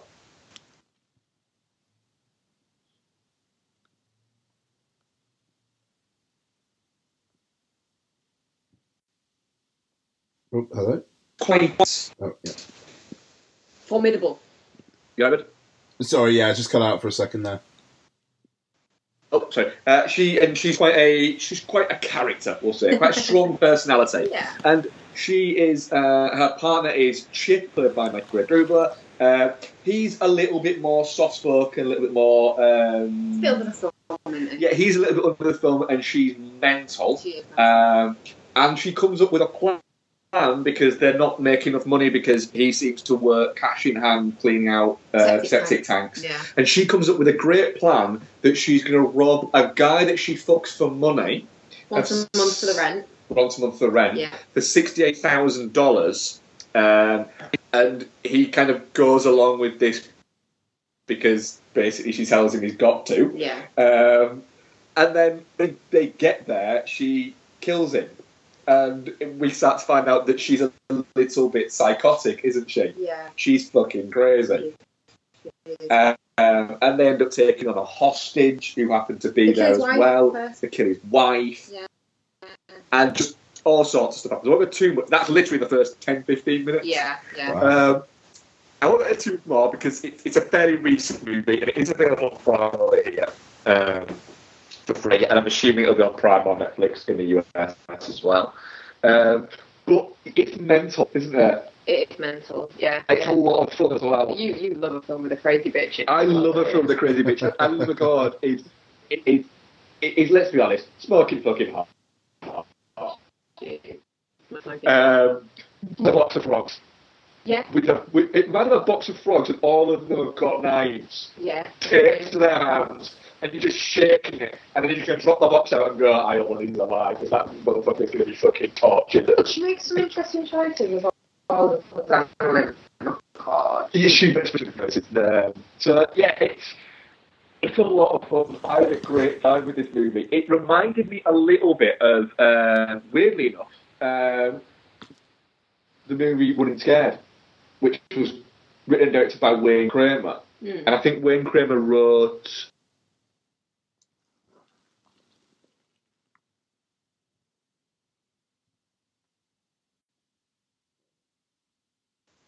Ian's cut out. Ian? Yeah, sorry, it cut out on Wayne Kramer wrote. Wayne Kramer wrote Mindhunters. Yes, he did. Oh, bringing it back. Yeah, but it did. 68 Kill reminded me a lot of Running Scared in the sense that it's just this movie where just more and more random weird shit just keeps getting fucking piled on top of this poor fucking guy who is just trying to do one simple thing and everything just keeps getting worse for him. Yeah. But yeah, it's a lot of fun. It's a lot of fun and it's 95 minutes long. Do you know, it kind of reminded me of, just vibe-wise. What? You know, The Babysitter, when it all kicks off and she goes fully mental? Yes. That. It does have a bit of vibe, actually, yeah. So that's what we've watched this week. Very good. Right, so we do have some questions, and we also have some answers to the question that we put out. So, give me 2 seconds. That was it. We got a question earlier from Thomas Dejar, the Nocturne Tom Dejar. Which director would you like to see do a Netflix original?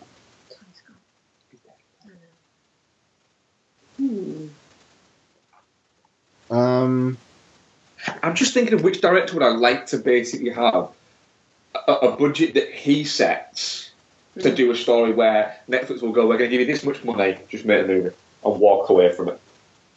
And allow that person to make the movie they want to make. Do you know what? I came up with one on there, but I think you've actually done one already. What? Hang on. Ian, you got one? No, he hasn't. Park Chan-wook. Park Chan. Do I mean that? I don't know. What are you thinking of? Give me a minute. I'm trying to think of who I'd like to see just given that kind of freedom to just make something a bit bonkers. Yeah, Park Chan-wook. Old boy. Yeah. I'd like to see him do something with less restrictions. And I don't think he has restrictions, does he? Yeah, but it's more accessible, easy to watch. Yeah. I could see that. More immediate. Wasn't Handmaiden an Amazon film, or is that just available on Prime? I don't think it was an Amazon Studios.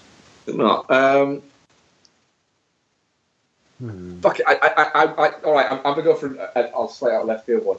I'd like to see Netflix give David Lynch $100 million and say, David, if you fancy making a movie I ain't really got out thought of, if I give you $100 million, what movie would you make? And then just go, and just fucking run off and make something for $100 million, because it'd probably be shit, but it'd be wonderful to look at. Just madness. It'd be madness. I'm really sad that David Lynch doesn't make films anymore. Yeah, it is quite sad. But yeah, they're mine. Like, boring, I know, but David Lynch. Yeah, I don't know.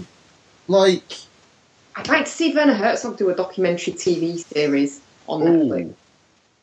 On what? Fucking anything. Anything. Yeah. That Cave of Forgotten Dreams was amazing. I could just watch him talk about anything. Butterfly, carpets, whatever. Flat pack furniture. Flat pack furniture. A series. Right? Oh my god. Werner Herzog, literally, Werner Herzog has an apartment and he walks into it, there's cameras everywhere, and he's just got to assemble a load of IKEA furniture. You'd watch that? I fucking would watch the shit out of that. That would be pretty good. That would be the most tragically beautiful thing that has ever happened. But I reckon all of that furniture will get made. Oh, absolutely, yeah. That's my revised answer. He'd tell a weird fucking story about it. Oh, absolutely, yeah. The history of the design and but he'd the guy who made it. He'd make it all up. Yeah, but he'd say it in his Werner Herzog way where you go, oh my god, I can't believe he just knows all this shit and he's just fucking making it up. No, it's all true if Werner Herzog says it. It is. I don't know. Yeah, because I'm thinking, like, the thing is, Joe Carnahan's got some sort of production deal with Netflix. So War Party Films, I think, have got. I think the next 2 movies are coming out with Netflix. I think. Yeah. The production company he's got with Gorilla. Does that count as a Netflix original, though? Yeah, because Netflix is basically, essentially, are paying the production company, like Happy Madison. Oh, okay. Yeah, because like Wheelman was pretty good. Shit. They've got what's the next one coming up? Boss Level is the next one. Yeah. With Frank Grillo and I believe Mel Gibson's in that one. Fucking hell. The thing is, it's like you could say like S. Craig Zahler, but then like that motherfucker did Bone Tomahawk and selling Brawl in Cell Block 99. So like no one's telling him what to do. No telling him what to do. No. I can see what you're saying with that. Yeah, I genuinely don't know. I mean, like, shit, if it was like 30 years ago, I'd say Dario Argento. Like, yeah, give him unfettered creative control and $30 million and just see what the fuck he comes up with. You're looking at it going, you know, before I probably said like Duncan Jones, but then he made Mute. He made Mute, yeah. And there's that. Bong Joon-ho made Okja. Yeah. I know we say it a lot on here, but Netflix is doing some really fucking cool shit in amongst all of the shitty fucking 90-minute comedies. Yeah, people focus too much on the crap and don't sift out the great stuff that's actually come out. Yeah. You know, the game was one that's fucking fantastic. Right, next question. I'm just going through these in order. So I asked the question of because Hereditary was being built as one of the scariest movies there, and if you find it scary, that's cool. You know, things. So I asked the audience what scared them. Maxwell Hubbard, at Maxwell Hubbard, the final act of the Blair Witch made my blood run cold, genuine fear. I'd also add Paranormal Activity for consideration. When I was American Werewolf in London, far too young to watch that. The Witch, when I first watch it, is scary. I don't know what people say. It's been ruined in hindsight, though. Paul of Punter at 01 of says Showgirl. Nice. Steve Dixon at the Great SD. What are your top 5 horror films of all time? Oh Christ! I couldn't come up with a top 5. I'm sorry, that would take me too long. It would, mate. My highlights though: Deep Red. Yeah. Candyman. Twin Peaks Fire Walk with Me. Oh, these are all mine. So that's probably my top 3. That's great. Not one of mine, not bad. No. It's not even one of mine. I love it, but yeah, they're my top 3. I'll probably throw Halloween in there because I love Halloween.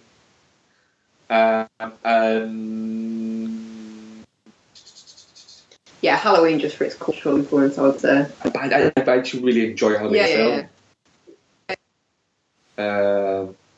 Fuck it, she's running Skeleton Key. I do like Skeleton Key. You can't knock on the Voodoo movie. There's Angel Heart. That's a horror, right? Psychological horror. Yeah. Yeah, Angel Heart. Fuck it, there we go. Nice. Okay, so there's actually some more answers. Wait, Ian. Have you got any notable mention, Ian? For if you can't do a 5, just throw a couple out. Well, shit. I mean, Texas Chainsaw, Suspiria, Evil Dead, The Shining, The Thing. Yeah. How many was that? That was 5, wasn't it? 5, yeah. Yeah, there you go. Not necessarily in that order, but there you go, 5. They were the first 5 that came to my head. Okay, so we've got some other answers to the question that we asked on Twitter about. Oh, lovely. Yes, yeah. That Mark decided to just like. I wasn't. I was going through them in order. Look. Yeah, but you're doing it not in order because you didn't filter. There was no filter. I don't need to do filters. Okay, so we've also got Steve Dixon at the Great SD Martyrs, which is. Oh. Okay. Read the whole thing. I'm going to. Which is a good shout, saying Martyrs left me pretty disturbed. A horrifying concept in a film that was really well made. I think the films that can scare without cheap jump scares are miles better. Kill List, Original Wicker Man, Hostel and Psycho 2 are other good ones. I had to think about Martyrs because you didn't find it scary, did you? No. It didn't freak you out at all. No. Ian, did Martyrs freak you out? Yeah, just because I thought it was graphically intense. Yeah, it really fucking like freaked out. Like it stuck with me for a long time. Really. The weird thing is, I think that's one of the odd movies that just affects guys more than it affects girls. Maybe Because I've never seen a girl come out and say that it's really fucking scary, but a lot of guys seem to have a very much a fuck. That fucking freaks me the fuck out. The whole purpose behind why they were doing it all is a really fucking weird, creepy idea, and the way that film ends as well. Bloody hell! Like it. I didn't dislike it. I really liked the movie. It just didn't get me. It's fucking horrible. It just didn't freak me out as much as you. Okay, so Real Jack at F1970, it says there are probably scarier, but Event Horizon really got under my skin, especially the footage from the original crew. That was a really good shout, actually, in the direct, where you see the... Oh, I'm not going to do it. Yeah, when you see the extended sort of original crew I think footage. there's some scope for that. I think there probably is. I think there is. I'm pretty sure there is. Event Horizon's a great film. Yeah. Really good film. I'll probably be in the top 10, maybe. Yeah. Maybe not top 5. Rick Kidd at Rick J. Kidd. My first viewing of The Exorcist at a midnight showing at uni. I was 17 and a bit drunk. During the projector, for us in front felt a bit sick and spewed off the balcony onto the people below. If I wasn't freaked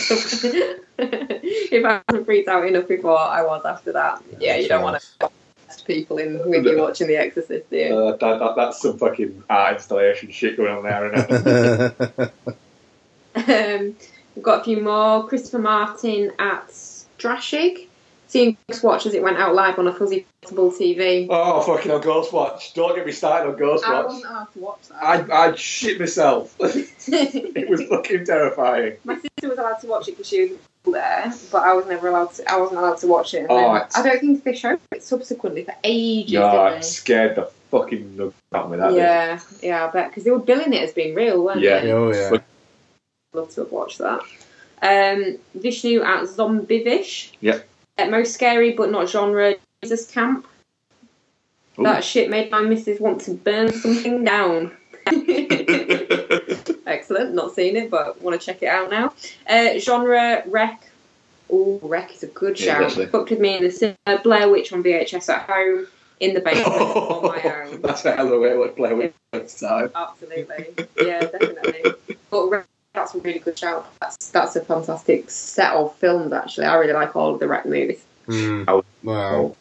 Well, they are, though. 2 out of 4 ain't bad. Ain't bad. Which ones are there? The first Wreck, 2, man. Fuck. And you've got Wreck Wedding and Wreck Cruise Ship. I don't even remember the cruise ship one. I really like Wrecking. No. Even a hot chick in a wedding dress with a chainsaw can't make that movie. She's fucking badass. I thought you were going to say something else then.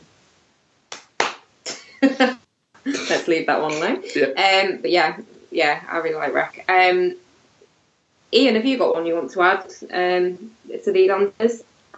No, other than the stuff I've already said. I mean, like, Jesus Christ, The Shining really shit me up when I was a kid. Event Horizon did as well. I would have been, like, I think I was, like, 14, 15 the first time I saw that. Shit, I mean, Seven did back in the day as well. So, like, for just oppressive, like, real feeling horror, fuck. Ugh. Yeah, good shout. Mark? What? Have you got an answer to add to this thread? No. We've got another question then. Okay. Go on then. So we've got another question as well. What was the last film that was dubbed scariest, the most explosive, the new whatever, ever since blah? Word of mouth hyperbole you care to think of that actually lived up to the hype? This is again from Rick Kidd at Rick J. Kidd. For me, The Witch. I know, Mark. I know. For me, The Witch. I'm trying to think. Horror that I really liked. The last horror that I really liked. Fucking hell, that's difficult. The last recent hyped horror that I ended up really liking was probably It, but it wasn't that scary. Yeah, I could say it to be honest. I really got on with it quite well. I think when they're saying hyped horror, is it kind of like a kind of more of an indie kind of festival-y kind of thing? But I think they've all been, all the ones that have been the best or the most scary since, they've all been disappointing. Recently, obviously, we've got Tree. Veronica was the scariest thing you're ever going to see. That was kind of shit. Oh, God, yeah. Oh, yeah. It Follows is shit. Babadook, shit. Now, I suppose would make probably the... It wasn't as good. But then the build has been, oh my god, the most scary thing you've ever seen. It was always just, actually, this is a really good horror movie, everyone should watch it. And it was really hyped, but it was never hyped as, oh my god, you're not going to be able to watch it to the end. Then live up to it. Yeah, that's it. I can't think of any, really. Not like that, no. I think because I've said this on the podcast previously when we talked about horror. Mainstream horror, I think, has been stronger than indie horror for 4 or 5 years now. The most sort of film that I've watched that's actually really sort of scared me at points would probably be Insidious Last Key, and that never got billed as being the scariest blah or the best. No, because they don't. Because it's mainstream. They're more mainstream. I'm trying to think if I was anything at Fright Fest that fucking jumped out and grabbed me. That I'm forgetting. They're probably that I'm forgetting, but there's nothing obviously that's left that much of an impression, really. No. In terms of for kind of like for indie horror, they just need to stop billing stuff as the most you'll ever see. Yeah, you'll be able to sit through it because it just they always end up just with yeah. Whereas I think Sinister, for instance, which it is now billed like a mainstream one, but Sinister, when we saw that at Fright Fest, that fucking freaked me out a little. It's an excellent film, is Sinister. See, that's an example of a film doing jump scares well. That bit where he's walking through the house and all the kids are just kind of around him. That bit where it pans out and she's just stood looking over his shoulder. That fucking got me when I first watched it. Don't know if that really answered the question. No, that was in our questions and our question that we there. So I think that's coming to the end of this show. Ian, what we're covering next week? Ocean's 8, is it? I think it is Ocean's 8. Yes.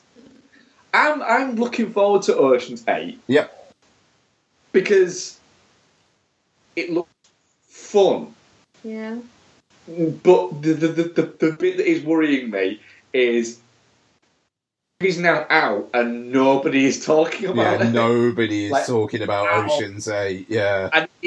And the only reason I can think why nobody's talking about it is because nobody wants to pull their head above the parapet and go, it's a bit shit this. Because they don't want to get told. Oh, you just don't like it because it's girls. There you go.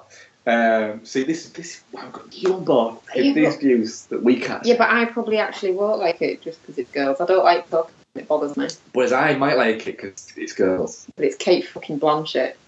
Yeah, she's a dick and she doesn't voice anything, but she is quite a box model. I like me some Blanchett. Yeah. So I'm looking forward to that. I like Sandra Bullock. See, I'm only looking forward to it because I like Sandra Bullock, and I quite like seeing singers be in stuff when they're not like singing. Yeah. I quite liked her in Battleship, or I quite liked Battleship, and she was in it. It amused me that she was in it. I like the novelty value of the Rihanna's in it. Battleship, literally a film where literally the entire world has forgotten exists. It's Battleship. You leave it alone. I'm not gonna lie, but I'll give it a go because of Sandy B. Yeah, I'm still kind of looking forward to it, to be honest. I like a caper movie. Yeah, you also like shit movies, so if it's shit, you'll probably really enjoy it. I am. That's very guilty of that one. Freely admit that way, like a fucking badge of honour. That was episode 260.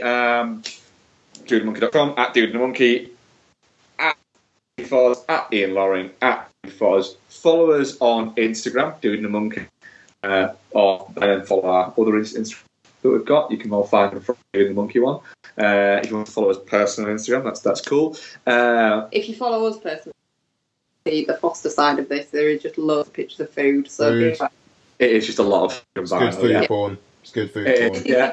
And subscribe to our YouTube channel, where there's going to be. I'm midway through my World Cup. Well, not even midway. I'm at the group stages of my World Cup campaign. You've not even got out of the fucking group stage. We played 2 games. I qualified. Useless. Fucking useless. I beat 1-0. What? 1-0. Well done. Well, 1-0. Who were you playing at? England. After I originally as Nigeria, and then forgot to save it. Oh, you Wally. I know. Fucking go. Could you not have made a more interesting choice than that? Probably, but I explained in the YouTube shows England, so if people want to know why I did that, then they can watch the YouTube. Because you like to torture yourself. A little bit. Very good. And you found out which player I described as being a bit too Brexity. Yeah, you did bring him on though. I did, but I felt bad about it. Yes. So, yeah. Yes, that is it. Episode 260. Thanks very much for listening, guys. We shall speak to you next week. Bye. Well, feel the funk blast! Feel the funk blast! Feel the funk blast! Yo, I'll be walking calm like a dog. My evidence, fearless. One more returns to world like I went home from Paris. Like steel from the furnace, I was born landless. This is the native song, born of Zapata's dogs. From the cities in the cities remains. Same bodies, very hungry, but with different last names. Their vultures rhyming everything, leave nothing but change. Pick a point on the globe, there's some pictures to say. There's a bank, there's a church, or myth and a host, or mall and alone. A child that it burned. There's a widow, big parent, a rebel to tame, a white-hooded judge, a syringe in a vein. And a ride be the rhyme of the unheard. What you say, what you say, what you say, what? What you say, what you say, what you say, what? What you say, what you say, what you say, what? What you say, what you say, what you say, what? We'll call like a boss. We'll call like a boss.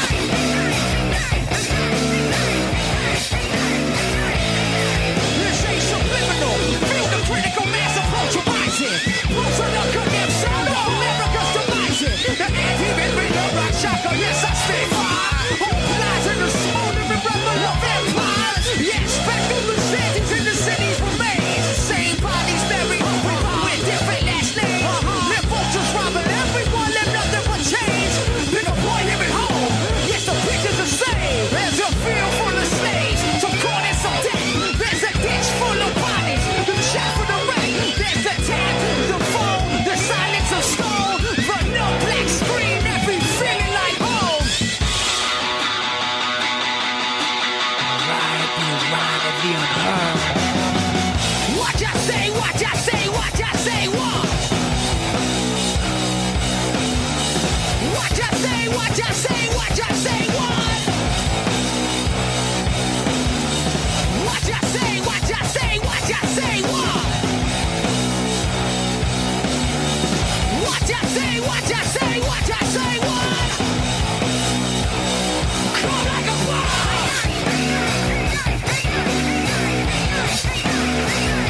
Come like a boss. Come like a boss.